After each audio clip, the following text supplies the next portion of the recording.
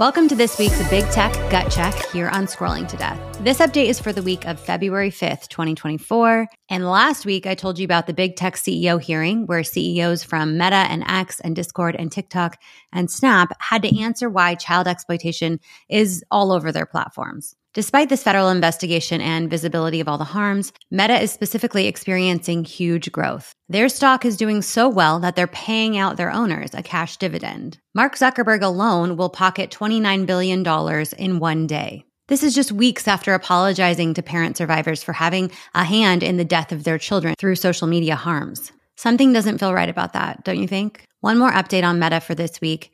They announced that they're adding labels to AI-generated content on Facebook and Instagram and Threads. I don't even know what Threads is. How this is actually going to work is sort of confusing. There's little data to suggest that Meta actually has the technology to detect and label AI content at scale. We all know that AI-generated content is nearly impossible to spot. And don't forget, AI-generated nude photos of underage children have been rampant on Meta's platform for a few years now. Is this effort too little, too late? Now over to Snapchat. Snap's stock is not performing like Meta's. There was a 35% drop this week due to a weak earnings report. And Snapchat just laid off 10% of its workforce globally. This could all be due to the negative PR around Snap and the federal investigation, plus lawsuits from parents and school districts across the U.S. Oh, quick note, over 200 school districts are suing big tech companies for increased mental health support that they need to provide to students. Back to Snap.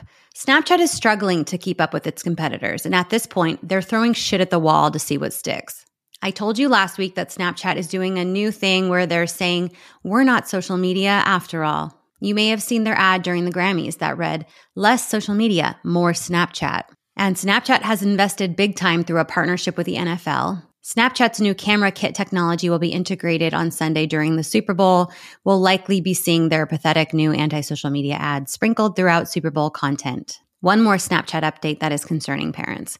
Last year, Snapchat added a My AI chatbot to every user's friend list, even young teenagers. This update has been a huge fail, and Snapchat is admitting to it. They're saying that their AI responses have been biased, incorrect, misleading, and harmful. Did they not know this before they rolled it out to millions of teenagers and let them use this feature for the last 10 months? In response, Snapchat has not pulled the chatbot feature. They simply added an age filter that you can toggle on within the Family Center. The problem is that kids can, on their own, leave the Family Center with just a few clicks. Concerning? Yes. Surprising? No. Snapchat doesn't give a shit about traumatizing our kids. Lastly, a few study updates that you're going to find interesting.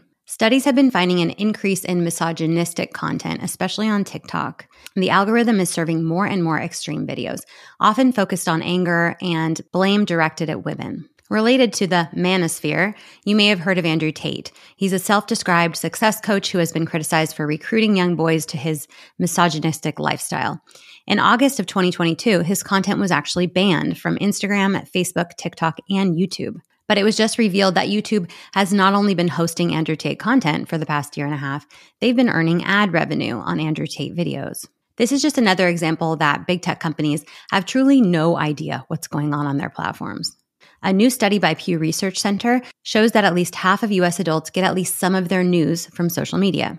Younger Americans more than older Americans. Older Americans are still mainly using traditional news sites, but there's an increasing concern about the inaccuracy of the news on social media. Fake news spreads up to 10 times faster than true reporting on social media. So the social media algorithms are incentivized to spread around fake news over real news. This is something to think about if you're getting all your news from social media. Most of it is likely untrue. And I'll leave you with new data showing which social media sites are most popular among U.S. adults in the U.S. The winner by far, with 83% of U.S. adults using it, is YouTube. Second place at 68% is Facebook. And with nearly half of U.S. adults on the platform, third place is Instagram. A personal note on this to close us out: the more we as adults emphasize our use of these social media platforms, the more our kids and teens will want to use them. And they're proving to be very harmful for kids. Just something to ponder. Thank you for listening in to this week's Big Tech Gut Check here on Scrolling to Death. I'll see you next week.